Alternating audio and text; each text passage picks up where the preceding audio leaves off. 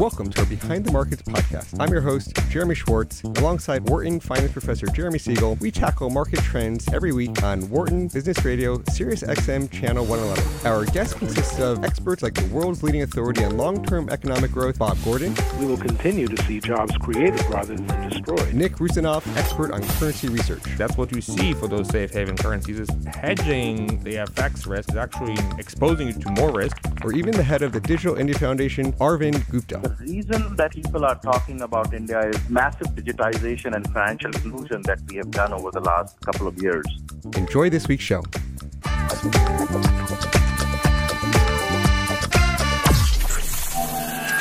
Welcome to Behind the Markets here on Business Radio, powered by the Wharton School. I'm your host, Jeremy Schwartz, Director of Research at WisdomTree, an ETF sponsor. My co-host is Wharton Finance Professor Jeremy Siegel. He's author of Stocks for the Long Run and the Future for Investors. Should note, I'm a registered representative for Side Fund Services. Professor Siegel is a senior advisor to WisdomTree. Discussion today is not tied to the offer or sale of investment products, and the views of our guests are their own and not those of WisdomTree affiliates. Really, last week we previewed this show. What a big week for the markets, the economy. We've got lots to talk about. We've got new Fed chair. We've got economic data. We've got tax blueprints. Professor, I know you were gearing up for this week. We got you for a few minutes of commentary. What's your take on all the big news this week? Well, first of all, we had the as expected. I mean, there was no question that Jay Powell was, number one in all the betting markets, and he certainly has taken that position. I still express reservations that he's the first Fed chief since G. William Miller under Carter that has not had either a graduate or undergraduate degree in it, and that last one lasted 1 year before they kicked him out. Now, Jerome Powell is much better than that, and let's just hope there's no crisis because I don't really think he's a leader, but he's a follower, and the other people are good, and we're going to await the vice chair choice, which I think now that chair is positioned, Trump will make within the next month. So it's steady. I mean, he's never dissented, basically yelling in a Republican package more than anything else. So now we have the GOP tax came to 1 day late, but it did come. I actually like it. I think a lot of very good position. Of course, everyone's taking pot shots at it. My personal preference was they should have done the corporate alone rather than corporate and individual, because most of the flack is going to be on the individual side, and that might shoot it down. Much more controversial on the business side. There wasn't that much that was controversial, although there were wonderful reforms I thought that were made in there. Now, whether they can separate it out, maybe do a skinny package like they tried to do for health care at the end when they couldn't get the whole thing. I mean, we yet to see. I mean, that's still a work in progress, and it's gotten the typical attack from the Democrats and the left, but we'll see if it can garner some support there. I actually think it's a fairly good tax bill. Employment report today was a surprise to see the unemployment rate go down again, 4.1%. Wow. And yet no inflation and no increase in wages. Now, part of that is hurricane related because lower income workers were the ones that were actually, coming back. But even then, the Phillips curve, the famous Phillips curve, trade off between unemployment and inflation, we just have a totally flat curve. Unemployment keeps on going down. No inflation. The unemployment rate will definitely mean the Fed will tighten in December, but what happens in 2018, really no one knows. It really depends on whether we see inflation finally go up. And certainly not we're seeing oil prices, mid-50s, 60s on Brent. Some commodity prices are going up, but wages are still very, very sluggish. So we'll wait on that. Otherwise, Apple did great earnings. Earnings are coming in great on third quarter. Fourth quarter looks good starting out, and so we're still in a bullish mode. Now, we started to see some more of the economic data, and I know one of the big picture conversations has been productivity. I believe the latest productivity print was 3%. Is that more in the positive number that you've been thinking about? That was a blowout. That was a blowout too. I mean, the market was expecting 2.6, and now quarter to quarter it's volatile. But there are signs that we may have ramped up productivity. And we could talk about the reason. Some of it may be less regulation. It's definitely been lighter regulation under Trump, and that is definitely pro-productivity growth. We'll need a couple more quarters to really get the definitive look at this. But, yes, that productivity number was very, very good news. Yeah, you're right. You're right to bring that up, Jeremy, too. Certainly as an economic underpinning of an accelerating economy, we need productivity growth to rebound. Yeah. I don't know if you're following the Atlanta GDP tracker now, but the sort of the GDP tracker now from Atlanta is in like the 4.5% range. I mean, do you think that is just something? I think they just lowered it a little bit today.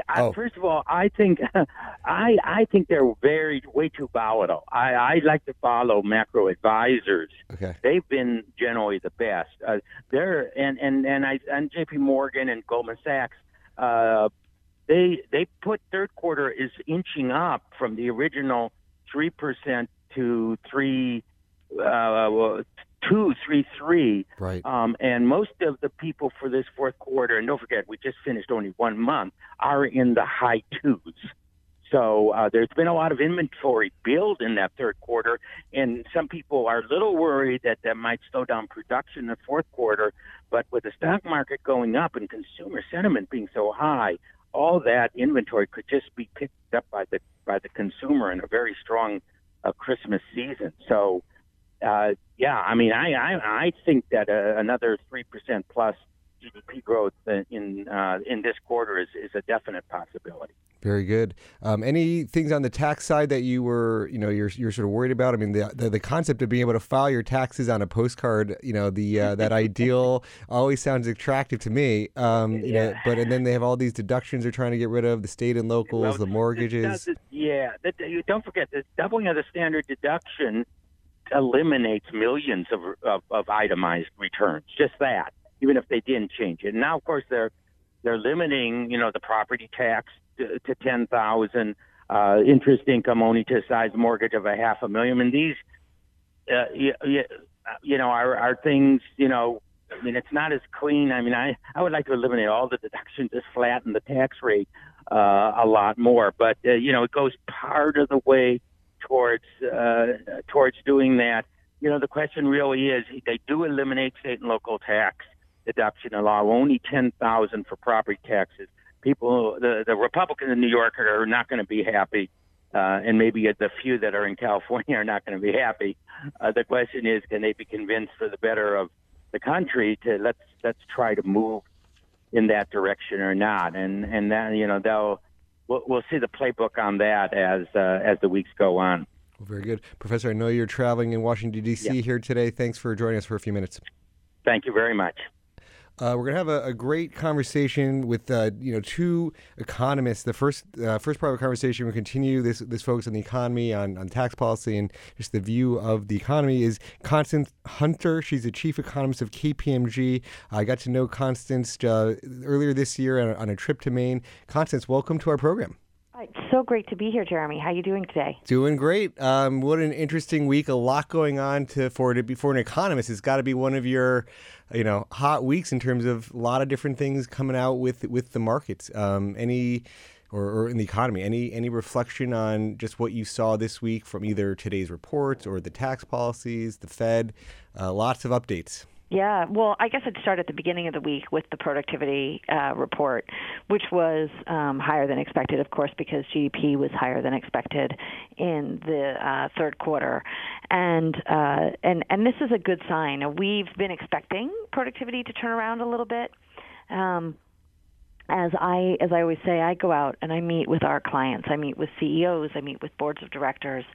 And to a person, I have never met with a management team that's not trying to improve productivity, right?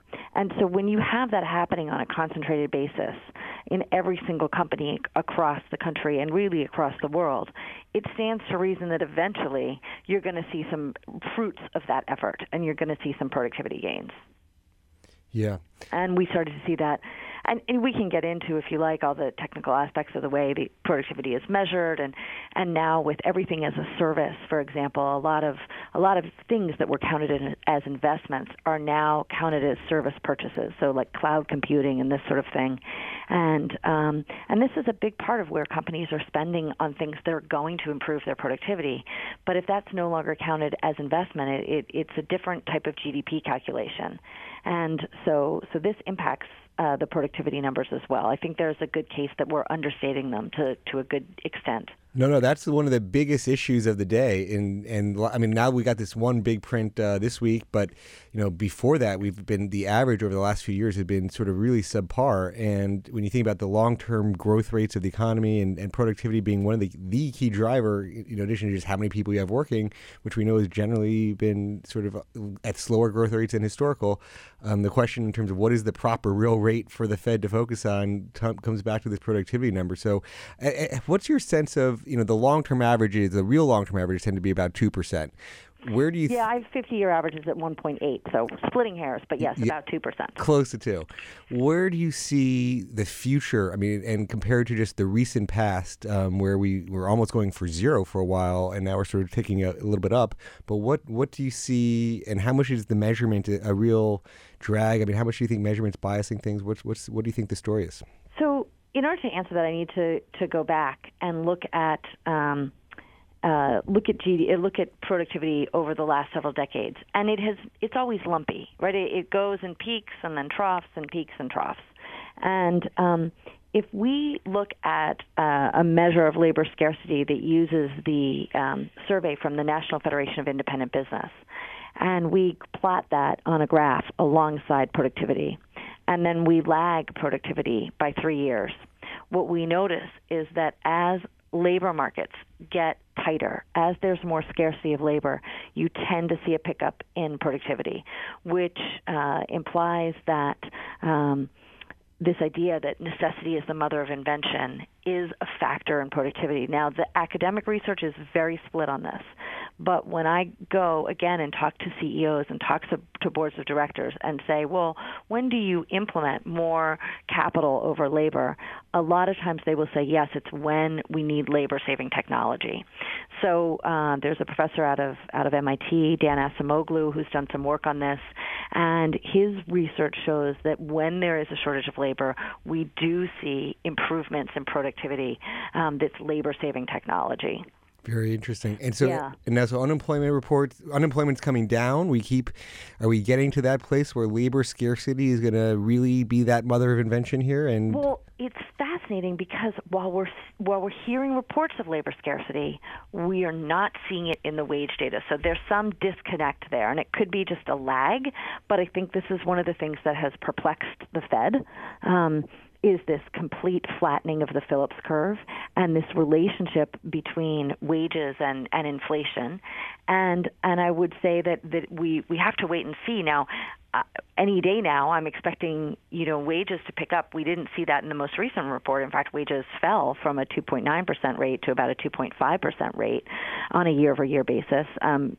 Any month they can be a little volatile. They're certainly up on average from last year, and I would expect next year we'll see wage increases that are closer to the 3% level, and that probably would induce companies to start doing labor-saving technology. And this is a combination of two things. One, you'll get to a point in certain industries where you literally can't find an employee at any price, right? And then in some cases, the price will just become too prohibitive. Now, there are certain sectors where it's just not going to be possible, where you're not going to get there either isn't technology there. So there's certain areas where there's labor shortages, for example, within healthcare, where it's very difficult to do labor-saving technology, and they're probably just going to have to increase wages. But there's other areas in health, so one of the areas in healthcare where would be very difficult would be sort of physical therapy, occupational therapy. You're not going to be able probably to get too many labor-saving technologies there. But in something like radiology and reading films, there's a huge advent of artificial intelligence that is much faster at reading these radiology films than doctors, and really assist them in getting through much more high volume of diagnosis in a faster pace. Yeah, I mean, I remember going back to January, we had former Wharton Dean and now Philadelphia Fed President Patrick Harker on the program. It was actually our first podcast this year that we did with Pat Harker, and he was talking about how in his district, just the healthcare costs, that wage growth that he's seeing in the Philly area is like 8 to 10% in the last few years, and so he was on the more hawkish side earlier this year, given some of those anecdotes. But then you just haven't seen that, as a firm, as a whole sort of overall economy. Do you think some of that's compositional, that we have sort of demographics, the old people making more money, sort of dripping off, and young people coming in, and so there's this compositional effect that the whole wage growth isn't picking up, but that for certain people it is? So since this is radio, I'm going to describe what I'm doing right now. I'm sitting here nodding my head because yes, this is a really interesting phenomenon, and normally we don't have these huge bumps in demographics having such an outsized impact, and now we are in a time where that is having a huge outsized impact, and it's one of the reasons I think that the economy has continued to do well. We've continued to add jobs. I mean, think about it. Now that the September jobs data has been revised, right? We're looking at a situation where we're now at 85 consecutive months of jobs growth. That is the longest of any stretch post-war by over 50%. Yeah. But we're not seeing a big increase in wages, and we look at just sort of the different types of wages, right? The different types of jobs. I just put a graph out on Twitter in response to one of the tweets that you guys put out about my being on the program, which shows the share of each job, the year-over-year wage in that job, the total average increase, and then on the far right-hand side, it shows the average hourly wage for that particular job category. So it's a lot of data packed into one chart, and what you see is the big categories like professional services, education, and health. They're above average income, but they're certainly not seeing big wage gains. And then you look at something like leisure and hospitality, where the hourly wage is only $15.56. And yes, they're seeing a bigger gain in wages, close to 3%, but they're starting from a very low base. And so since you just talked about your Twitter handle, we might as well reintroduce you, where to find you. We're talking with Constance Hunter. She's the chief economist of KPMG on Twitter. She's at Constance Hunter, and so you can follow her, find her charts, her economic views there. Maybe we could back up a little bit, Constance, and just talk about at KPMG for the chief economist role. Maybe talk about just how you got to KPMG, what you focus on there, and sort of what you're trying to bring from a unique perspective as an economist to clients of KPMG. Sure. So I was very fortunate to have a career in asset management before joining KPMG and using economics to make investment decisions. And I was at a client of KPMG's, and they asked me to speak at a conference. And so I got to know some people at KPMG. And over the course of a year, we had some discussions, and they realized they didn't have a chief economist, sort of a macroeconomist person here to talk to clients, to help advise the firm internally on various things strategically. And so that's how I got here. And it was a great opportunity for me to really focus on the real economy again. And what's great is when I go meet with our clients, chances are I've owned either their equity or their fixed income. So I have a knowledge of the companies that comes from an investor mindset, and so it's a very applied macroeconomics approach. And it allows us to have conversations with our clients that are a little bit different, and that brings a differentiator in the marketplace. But I also work closely with many of our different businesses. For example, we have a huge what we call people and change practice, where we help companies manage all of the digital disruption and how it impacts their workforce in a way that really focuses on how do you redeploy people and get the most out of them and use technology as an augmentation of your human workforce rather than necessarily just a replacement of your human workforce. We have a whole digital labor, intelligent automation area, and I work closely with them. We're doing some analysis on the workforce of the future and trying to make some improvements on some of the research that's been done already. So by people like Frey and Osborne at Oxford, that big study that came out a couple of years ago with the very bold headline that said 50% of the U.S. labor force would be gone by 2025. Yep. And then there's some work that's been done subsequently by the OECD, which focuses on task level data, and their numbers are much more like 10 to 15% of the workforce by 2025. Yeah, I was just going to, you must have been just reading my mind, because as you started talking about this efforts to disrupt, I was just starting to think about now how much of our workforce is going to be replaced. Do you have a pessimistic view, optimistic view? How do you think people are going to get retrained in terms of the right jobs, and just what's your view on robots replacing all of us?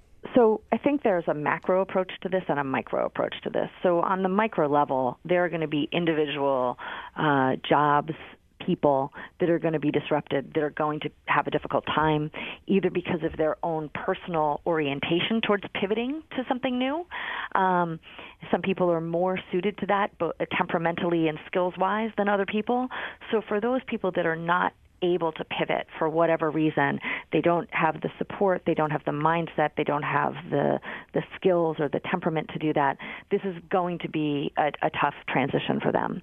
But if we look at the macro economy as a whole, certainly this is an exciting time. And if we look historically, any time that we have been able to increase productivity, we have generated more wealth, and that has resulted in higher standards of living and more job opportunities. New jobs keep getting invented every year. Right? So when the BLS does its job categorization, if you go back over the decades, you see more and more categories getting added as we start inventing things for people to do. So this fear that we're going to be automated out of jobs is long-standing. I tell this story a lot. In the mid-'60s, President Johnson called this convention, or called this meeting of economists to a working group to study a very pernicious problem in the U.S. economy.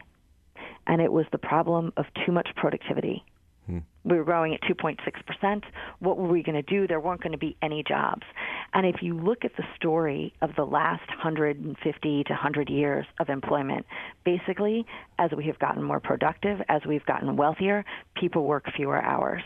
So there are a few of us that are in very demanding jobs where we're working many hours a week. But most people, the average hourly work week is about 35 hours. Actually, it's a little less. I can get you the exact data from today's report. But what you see is that working hours went from about 80 hours a week down to this 34, 35 hours a week. It's very possible that as we improve productivity and have this and have this technological advancement, maybe our working hours will fall to 30 hours a week. Right? People make fun of the Europeans and the French for not wanting to work so much, but maybe that's our future, is that we just have less need. We're all going to be a little bit more productive, have to work a little bit less hours. What's so bad with that? Well, it's great if it's driven by market forces and it's a result of efficiency. I think the issue with France is that it's driven by government mandate. So there's a small quibble there. Although certainly I think people are enjoying more leisure time, and if you look at the utility of all of the technology that we have in our personal devices, for example, that certainly improves consumer well-being. It doesn't necessarily get factored into GDP, but when you think about what we carry around in our hands nowadays with smartphones, it's pretty remarkable.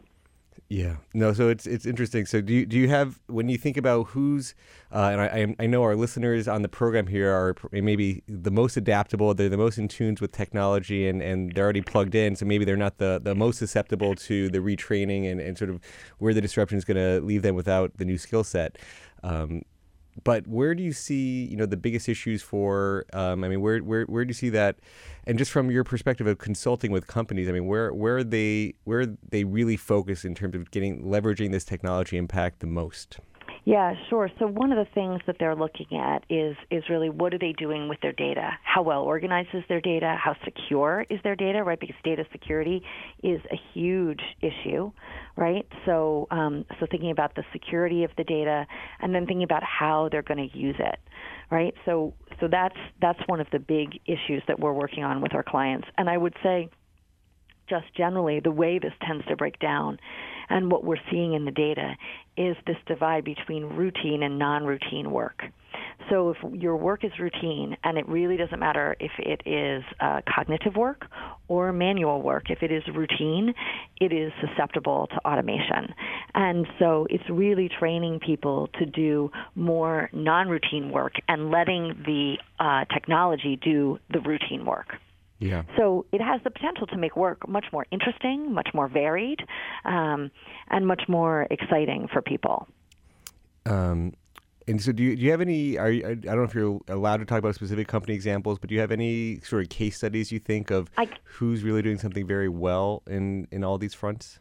Well, I can't talk about. I said there's one specific example I could talk about. It's actually on our website, and we did some work with Standard Aero, and we basically put their entire people process into the cloud.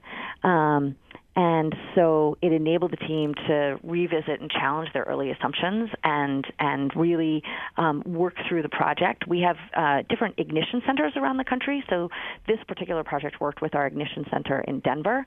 And what they were able to do was set up a pilot environment where the client team could explore the capabilities, identify gaps, run it in parallel with their system, and really be able to implement this more seamlessly, but also in a way that really allowed their people to get the most out of it and to participate in it alongside of our consultants that were helping them do this. Very good. Now, so you mentioned before KPMG, you were at an asset management firm. How do you see, sort of as an investor side, I mean, how do you think people should be using macro? There's sort of always this commentary, and working with Professor Siegel, he would talk about, well, GDP growth is not investor return. You could say you have this fast and growing country, does it really matter? It may actually be the worst return depending on valuations. But how do you think people should apply macro to the investment world? Where do you see people going wrong in applying sort of your trade as an economist to their investment decisions? How much time do I have? We got 3 minutes. Well, maybe 5. So there are a lot of components. So headline GDP is noisy, right? So if you're just, and over the long term, of course, GDP is one of the determinants of equity market beta, right? This is why people want to invest in emerging markets. They want to have a higher emerging market allocation because these are faster growing markets and you're going to have faster return, right?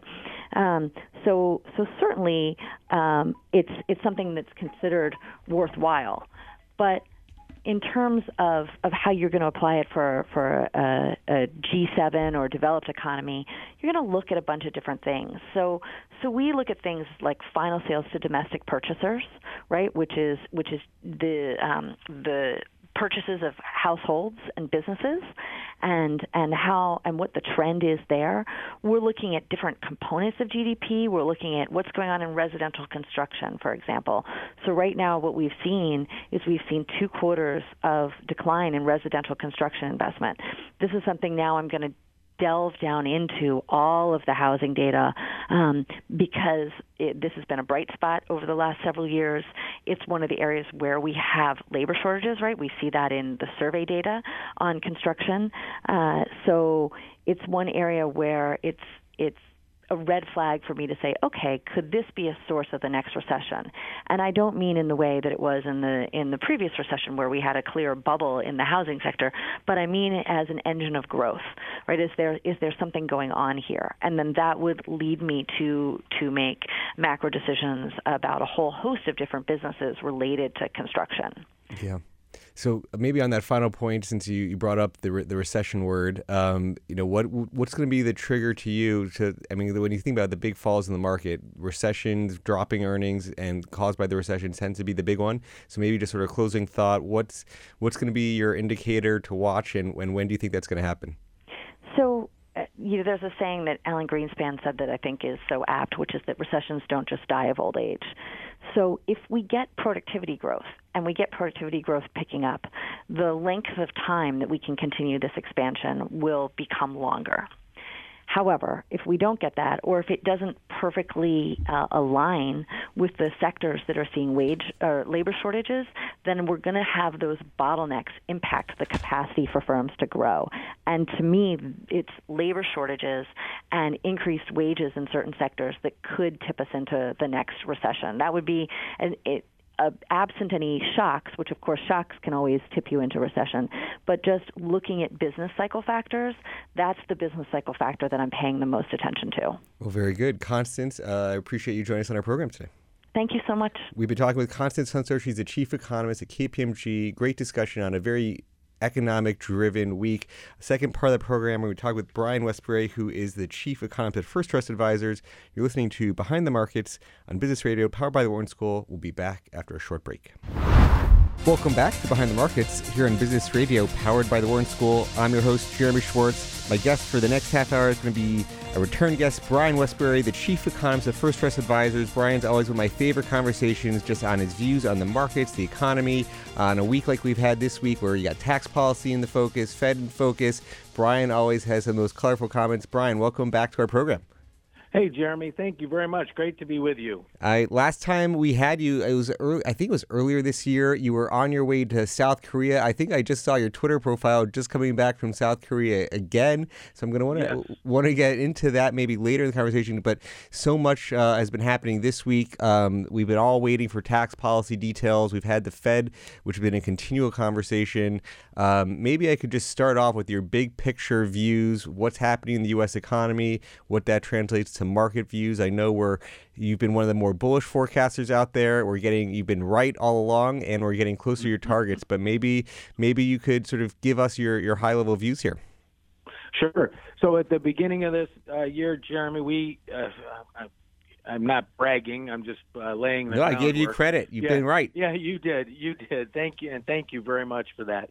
So we said Dow 23.7 and S&P 2,700. We're within 1% or 2% of each of those, and that's a return of about 20%. And we felt that we could get there because we thought the market was still undervalued and that earnings were going to grow 10%. And not only that, we believe that the economy would accelerate a little bit, and it looks like that's happening. We're going to have one of the best growth rates in the past in the past decade this year. And it seems to me, and I'll just kind of leave it here, that the velocity of money is beginning to pick up. That after a bunch of years where people were struggling to really make commitments, I think a really vibrant and committed set of businesses is out there right now. And as a result, growth is picking up. Wages are picking up. Jobs have continued to grow. So this economy looks pretty solid to me. And as a result, that's why I think our relatively optimistic forecast came true. So now the tough question is, from here, where do we go? Have you started getting into your next year forecast? I mean, how do you we've got finally tax reform. They're focused on, tax reform or tax cuts. We'll see what happens. Right. Yes. But do you have earnings views for next year? I mean, we've had a lot of good conditions coming for U.S. large cap earnings. You had a down dollar that helped earnings. You had just general pickup in global growth. How are you starting to think about next year? Yeah. So I think next year is laying out to be another good, solid year. By the way, I think we're 8 years into this recovery. I always say 95% of all recessions are caused by the Fed. I'd really say 100, but I want to give myself a little out. That was my that was Econ 201. Always give yourself an out. But it's going to take the Fed at least 2 years to get interest rates up high enough to really harm growth. So I would argue we're going to have the longest recovery ever. It'll be over 10 years long before it's done. And next year's setting up to be a really solid year. We've rolled back regulation. Government spending right now is somewhat restrained. It's going to grow about 3% if you can believe these budget numbers next year, which is a little less than the economy's growth rate, which means government is shrinking as a share of GDP. That's a positive to me. And then on top of it, the tax cuts. And I think the odds right now, I spent some time up on the Hill this morning. The Senate is they feel pretty optimistic about getting enough votes to pass this. The House is pretty much there. So that tells me it's going to happen. And I would argue that could get growth above 3% for 2018. 10% earnings growth. The market's still 15% undervalued. So I haven't come up with a real forecast, but I guess my base would be about 15% more growth in the stock market next year. I think is easily doable. Very good. So interesting commentary there that the Fed is likely to cause the next recession or 100% of all recessions, which I could see. And a lot of them have, they've been caused by this inverted yield curve where you get keep hiking, but the long rate starts saying that you're hiking too much. And then capital starts, they stop lending as much, and that sort of pushes this. You could say what's causing the other, but we get the recessions after these inverted yield curves. Right. Do you think, we still have so much to see about what the Fed composition is looking at, but we've got Powell now, sort of continuation of Yellen. You think it's going to take 2 years before they get to an inverted curve? Is that one of the things going to what you were just talking about? Yeah, exactly. I use it's a form of the Taylor rule. I think it's actually you can do the whole analysis easier than the Taylor rule. And if you just look at nominal GDP growth, so over the past couple of years, I kind of use a moving average. We've had about 2% real growth. We've had about 1.5% inflation. Put those together, and it's about 3.5%. And so, and if you look at all the Fed dot plots, they also all have about 3.5% as a normal interest rate.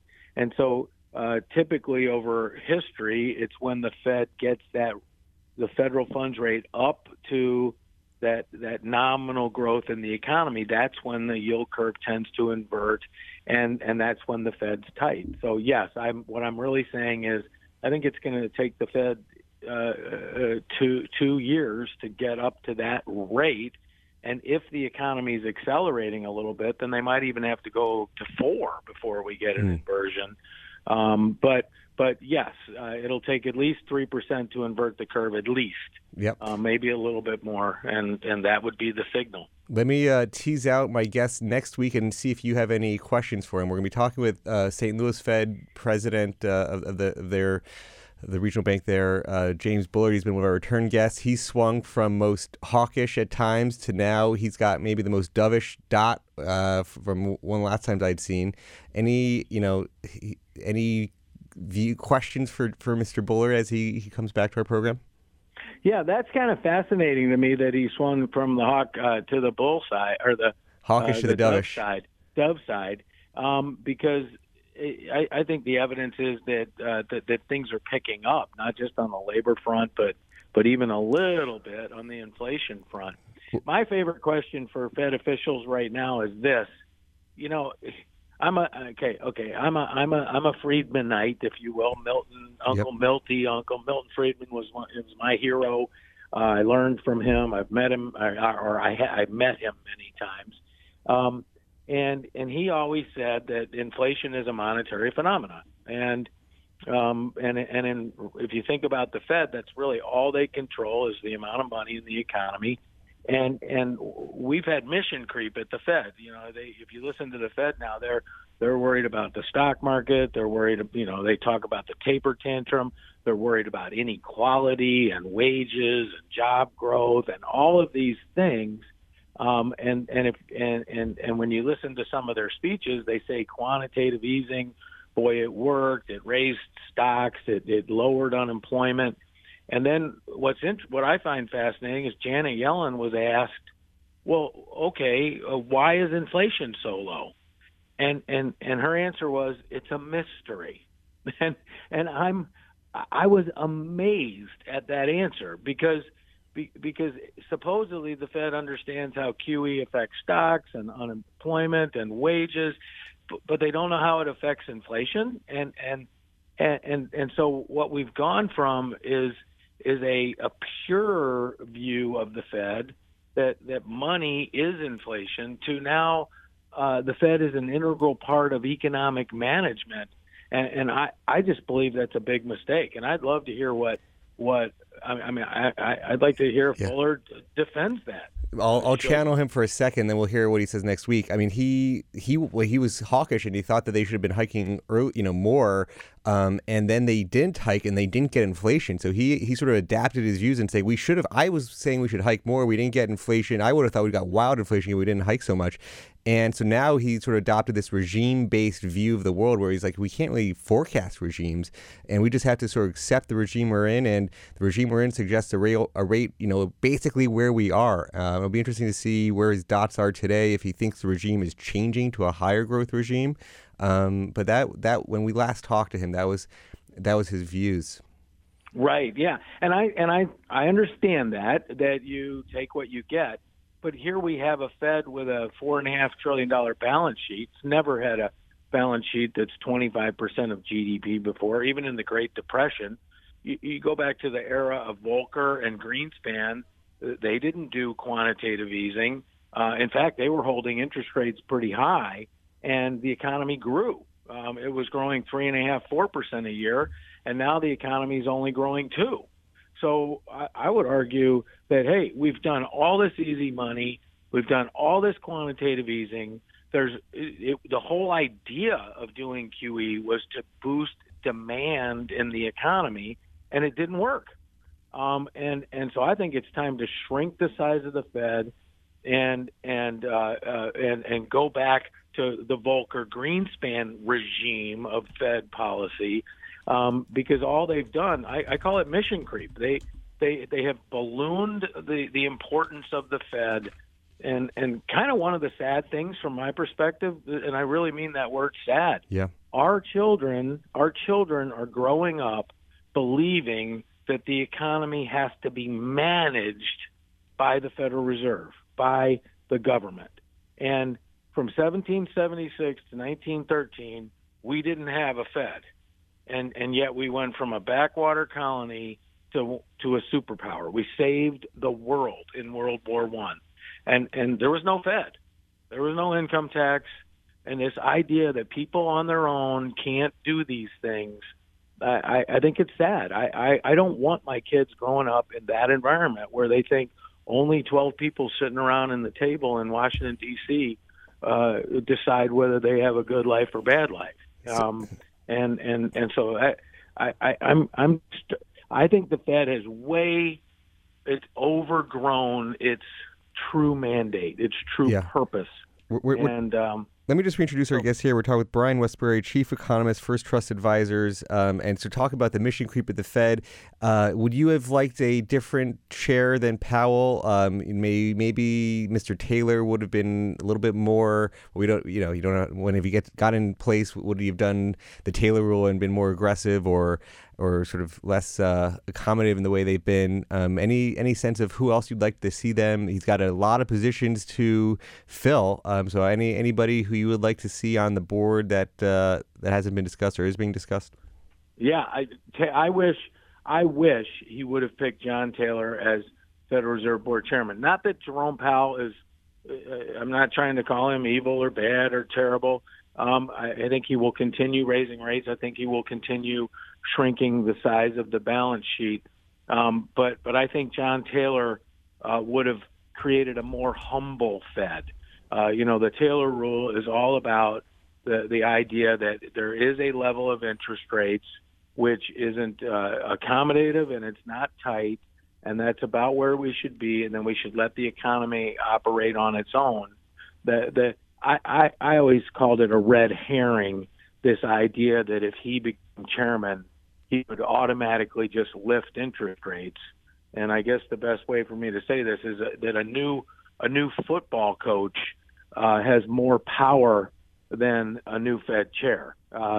it's a committee, and the Fed chair only has one vote, and it took a decade before Greenspan had, he'd then become so powerful and so influential that it was very hard for people to vote against him. But when he first started, he had to build consensus, and so John Taylor would have had to go slow to incorporate the Taylor rule. There's no way he could have done it by fiat.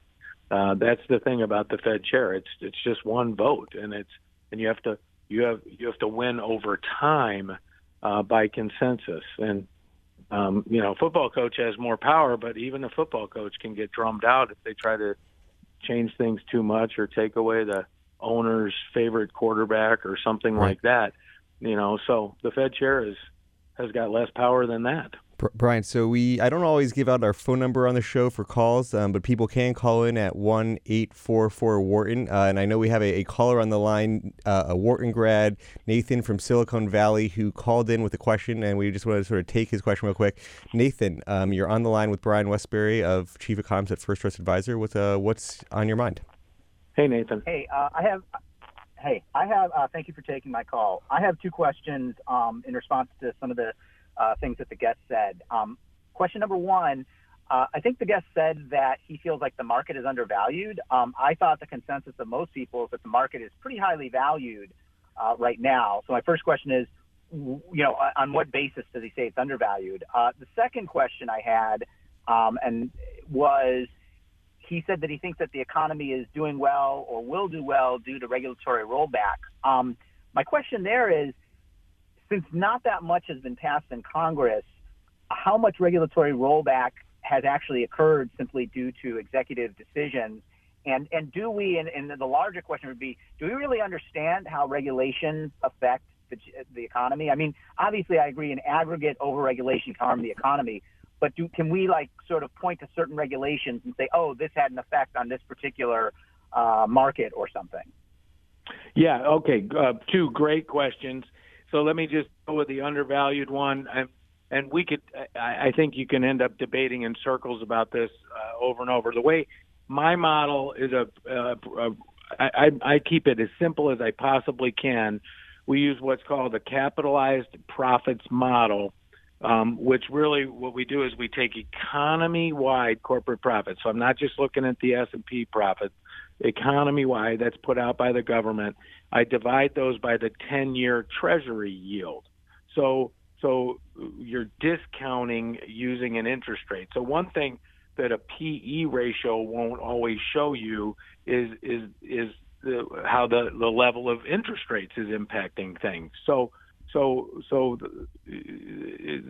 the bottom line is, if you use that model today, it says the market is still significantly undervalued. Now, I will also say real quick that with a 2.3% Treasury yield, which I personally think is artificially low because of what the Fed has been doing, it's giving you a higher valuation than you should have. So what I do is I put a 3.5% 10-year yield into the model, and then when I take corporate profits today, adjust them over history for current level of interest rates, it says that the market is still about 15% undervalued.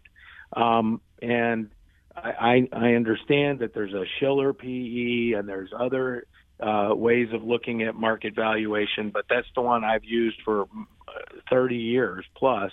And I believe it works pretty well over time, and so that's why I'm saying that. And you and Siegel are very much aligned on that, using that the reported earnings are, well, they have some distortions, certainly if you look at the CAPE ratio, and he's a big fan of using something like that, profits, to sort of adjust for what's going on in the problems on the CAPE ratio. So that's a good little background. But I also wanted to echo Nathan's conversation. When you were talking about regulation, I was curious how you even measure that. We've talked about regulation, sort of the decrease, or how you even measure that regulation is on its way down. Yeah, sure. So there's, and I'll keep this really short. There's two measures that I use right now. Number one, there is I apologize. I cannot tell you where you find this exactly. there's a young researcher that works for me that finds this, but 800 regulations have been ended, rolled back. There's 4 or 5 legal terms that are used, rescinded or delayed, but 800 so far, which is a huge number when you look back in history. The other way to do this is to look at the number of pages in the Federal Register, because every new regulation must be published in a place called the Federal Register, and the decline in the number of pages this year versus last year is the largest one-year decline on record. And the way I would look at this is that dropping one regulation frees up one entrepreneur at least to be able to get something done that they couldn't have done before. And don't hear me wrong. I believe in speed limits. I believe in stop signs. I'm not for, let anybody do whatever they want.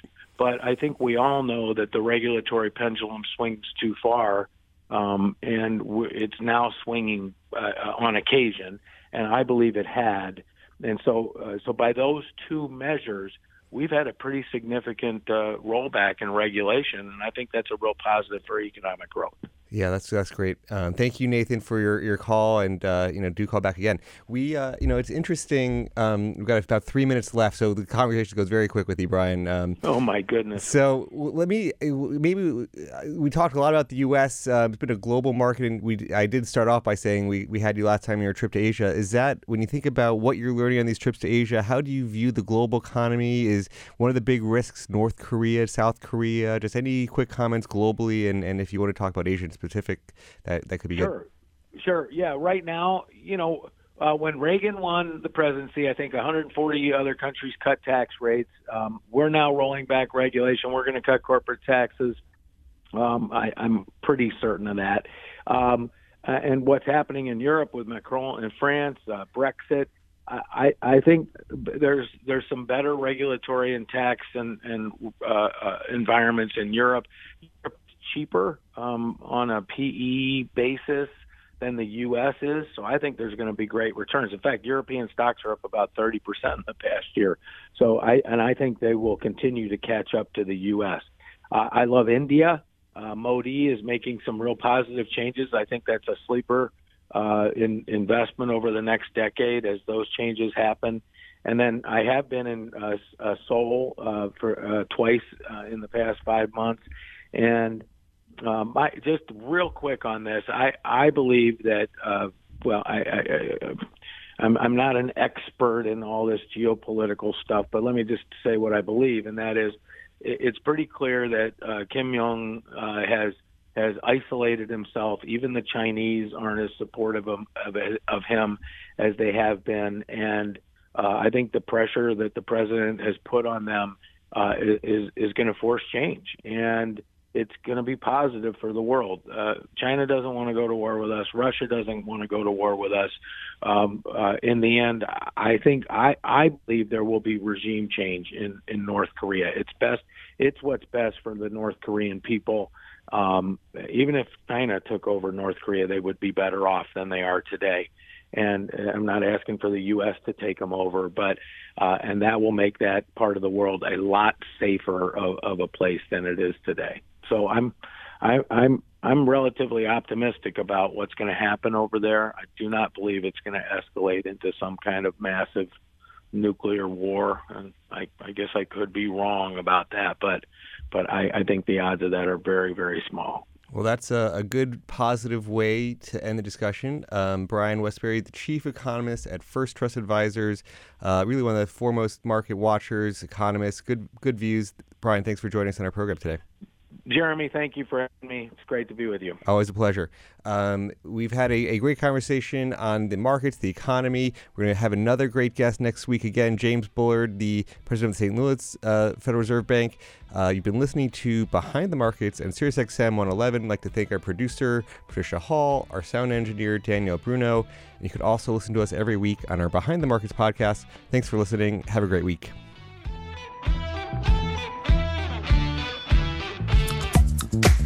Don't forget to check out Behind the Markets Live every Friday, 1 to 2 p.m. Eastern on SiriusXM's Business Radio, Channel 111. Join us next week for another edition of the Behind the Markets podcast.